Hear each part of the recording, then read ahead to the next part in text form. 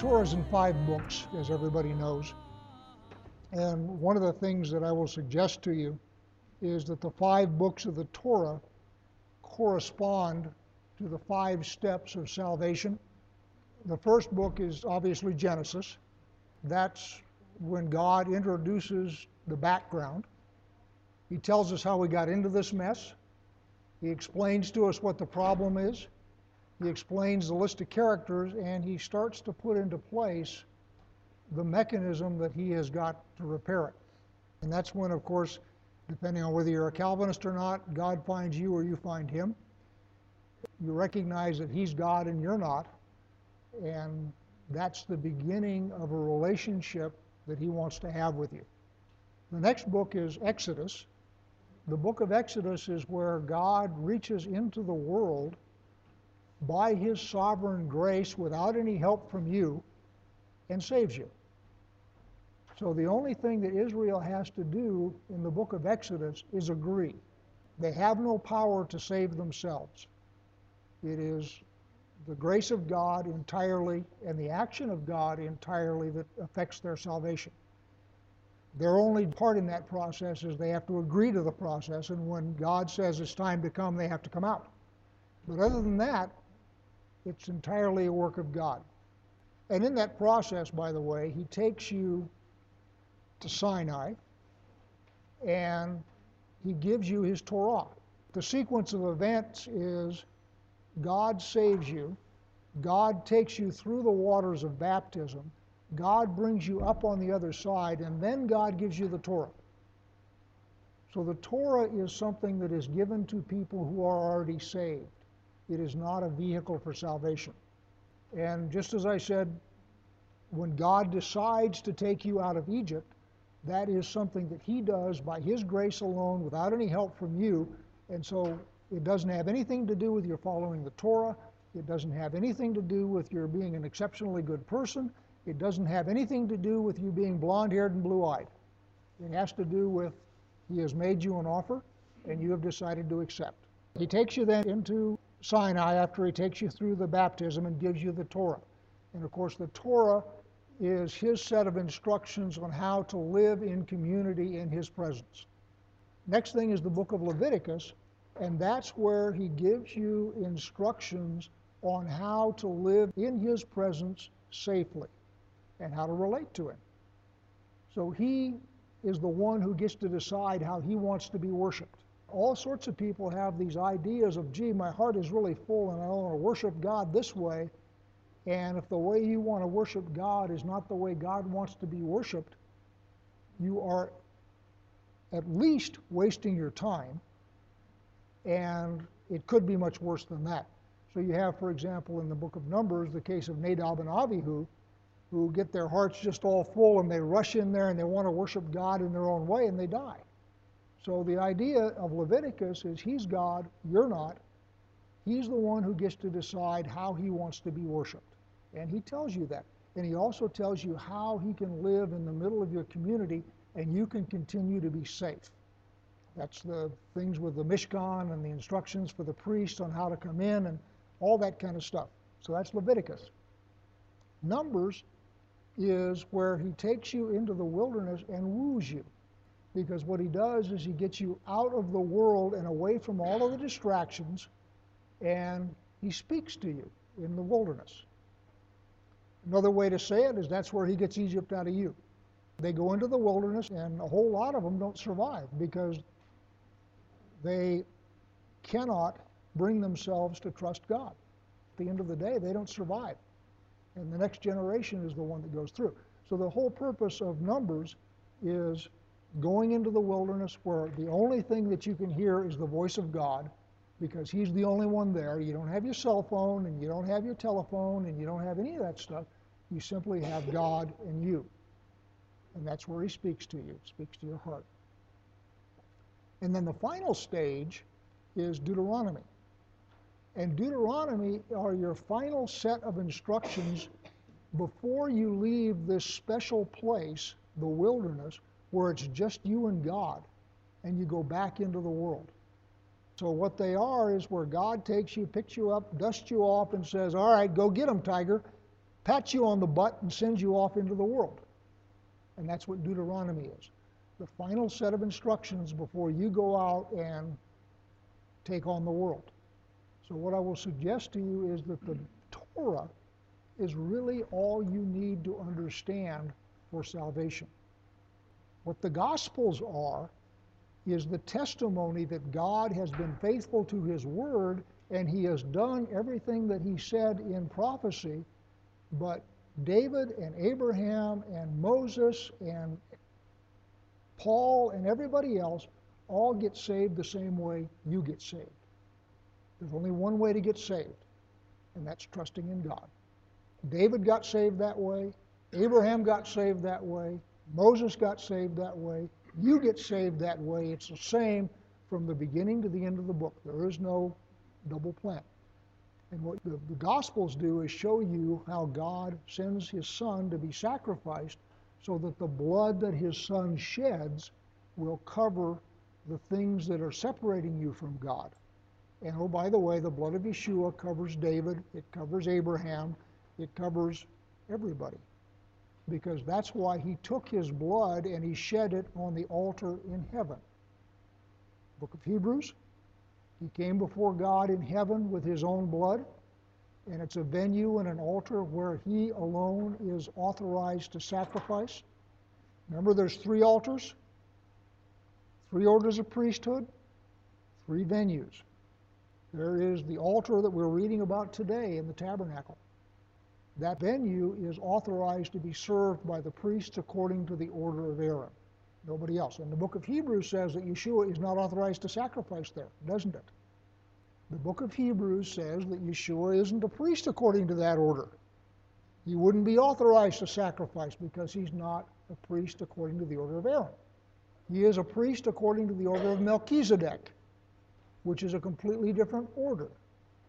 And I personally believe that that order of priesthood has only one member, and that's Yeshua. And He's authorized to sacrifice at the altar in heaven, of which the earthly altar is a copy. So when He sacrifices and brings His blood to that altar, which is in heaven, which is outside of the created order, which is outside of time, the blood that He sheds there covers all sin. And that's what the Scripture says, all sin. So it covers David's sins, it covers Abraham's sins, it covers Moses' sins, it covers Aaron's sins, it covers your sins. Now the next question is, are you going to accept that gift? He makes the sacrifice, He does everything that's necessary for your salvation by His own power, by His own will, and He doesn't need your help at all, thank you.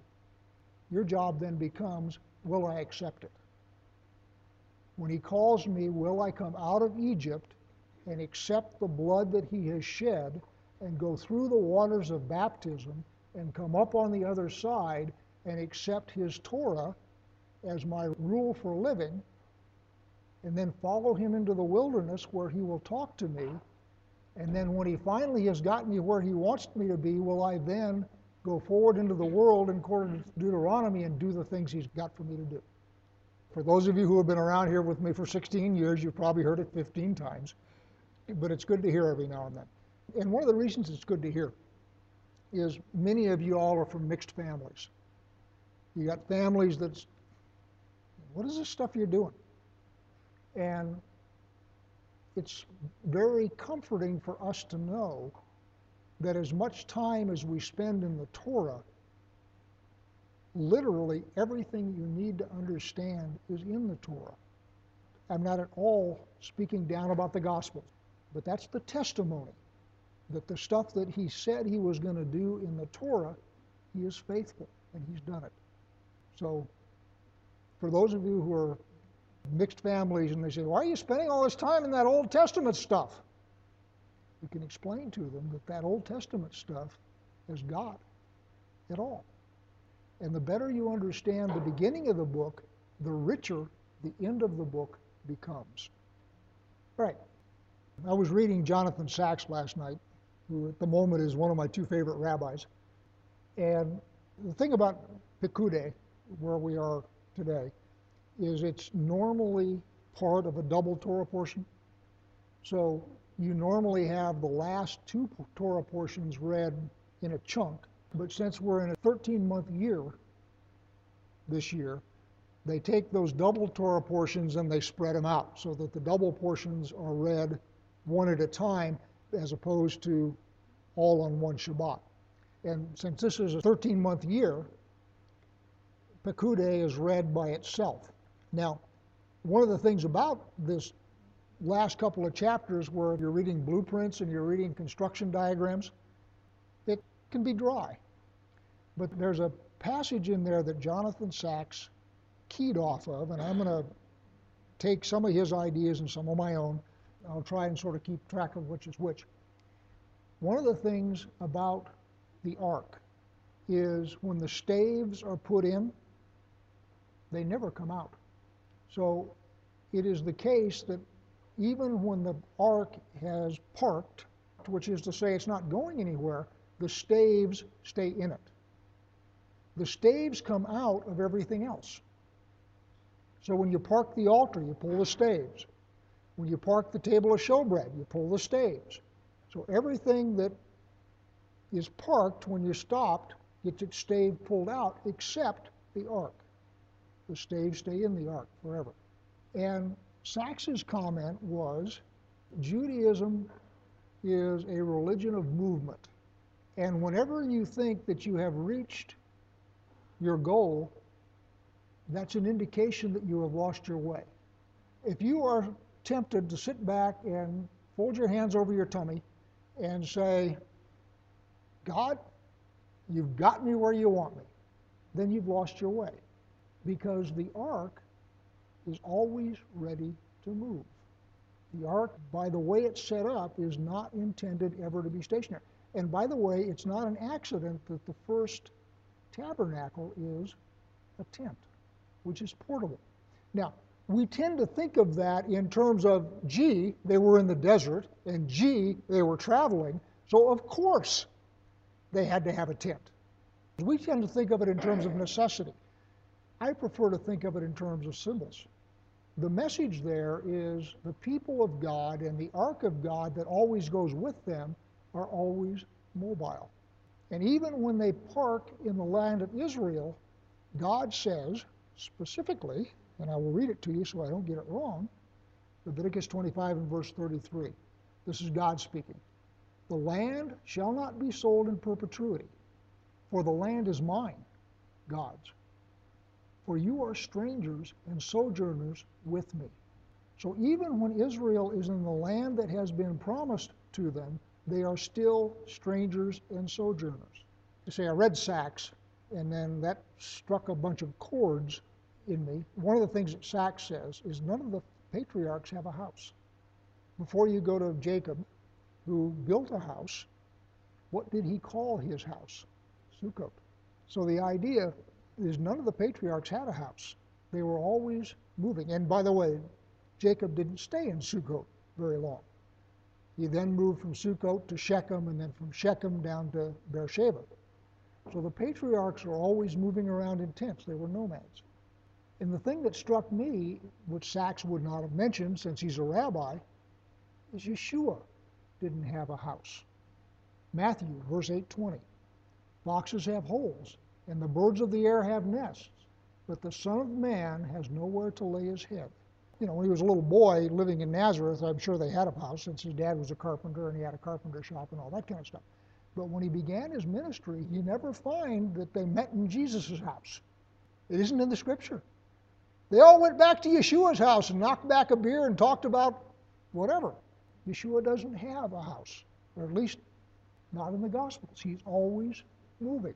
What I'm suggesting to you is the scriptures are consistent from Torah to Gospel. This idea that the people of God don't settle down. That's not the right way to say it.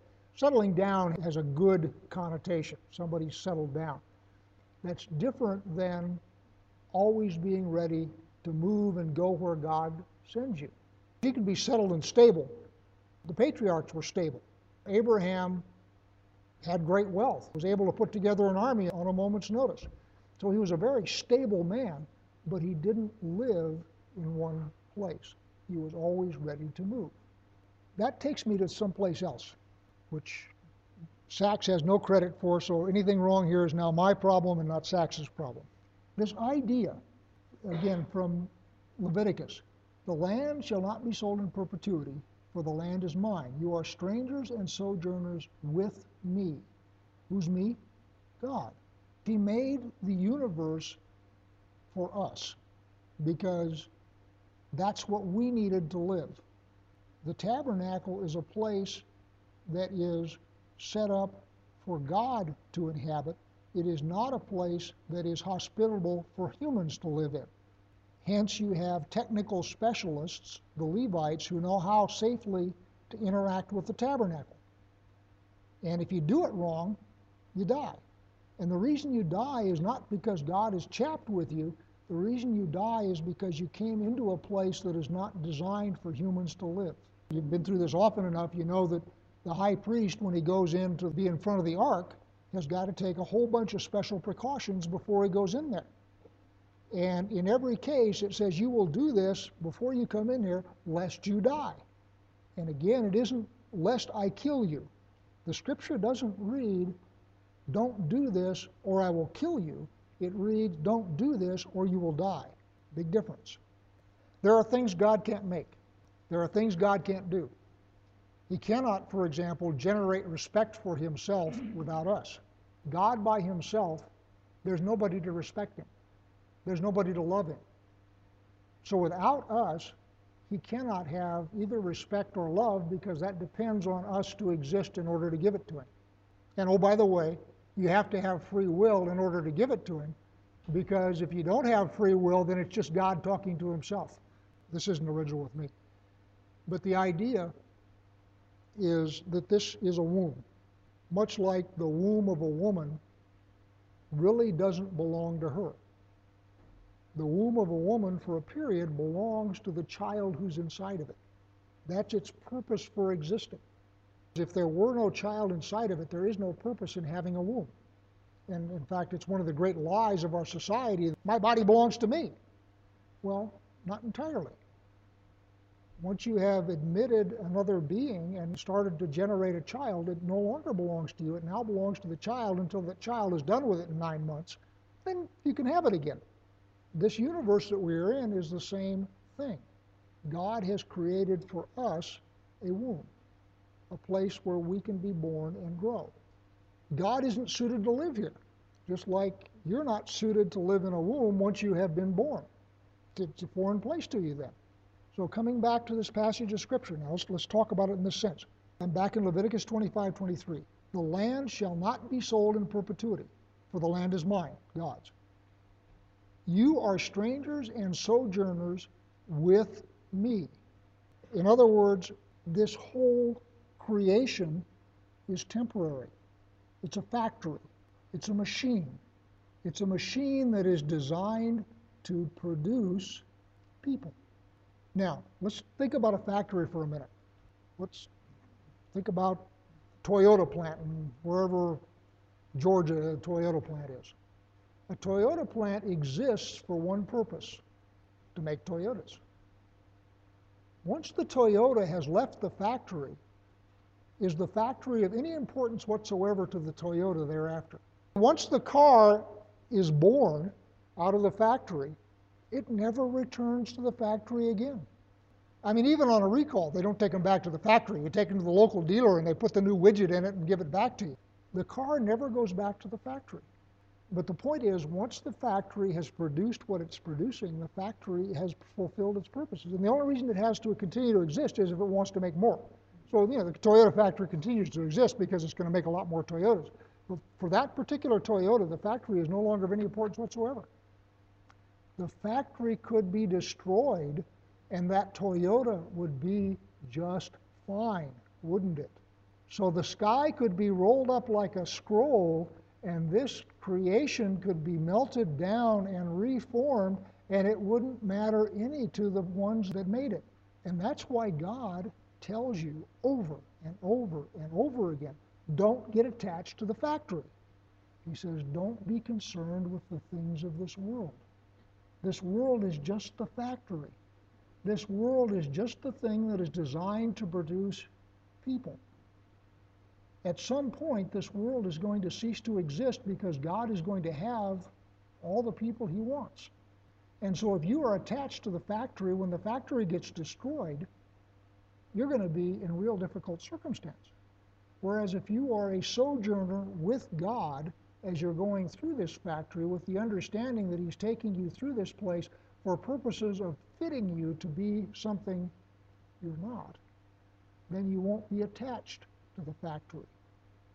You will regard the factory as being the thing that is doing what it's designed to do, but once it's done with me, I will forget it.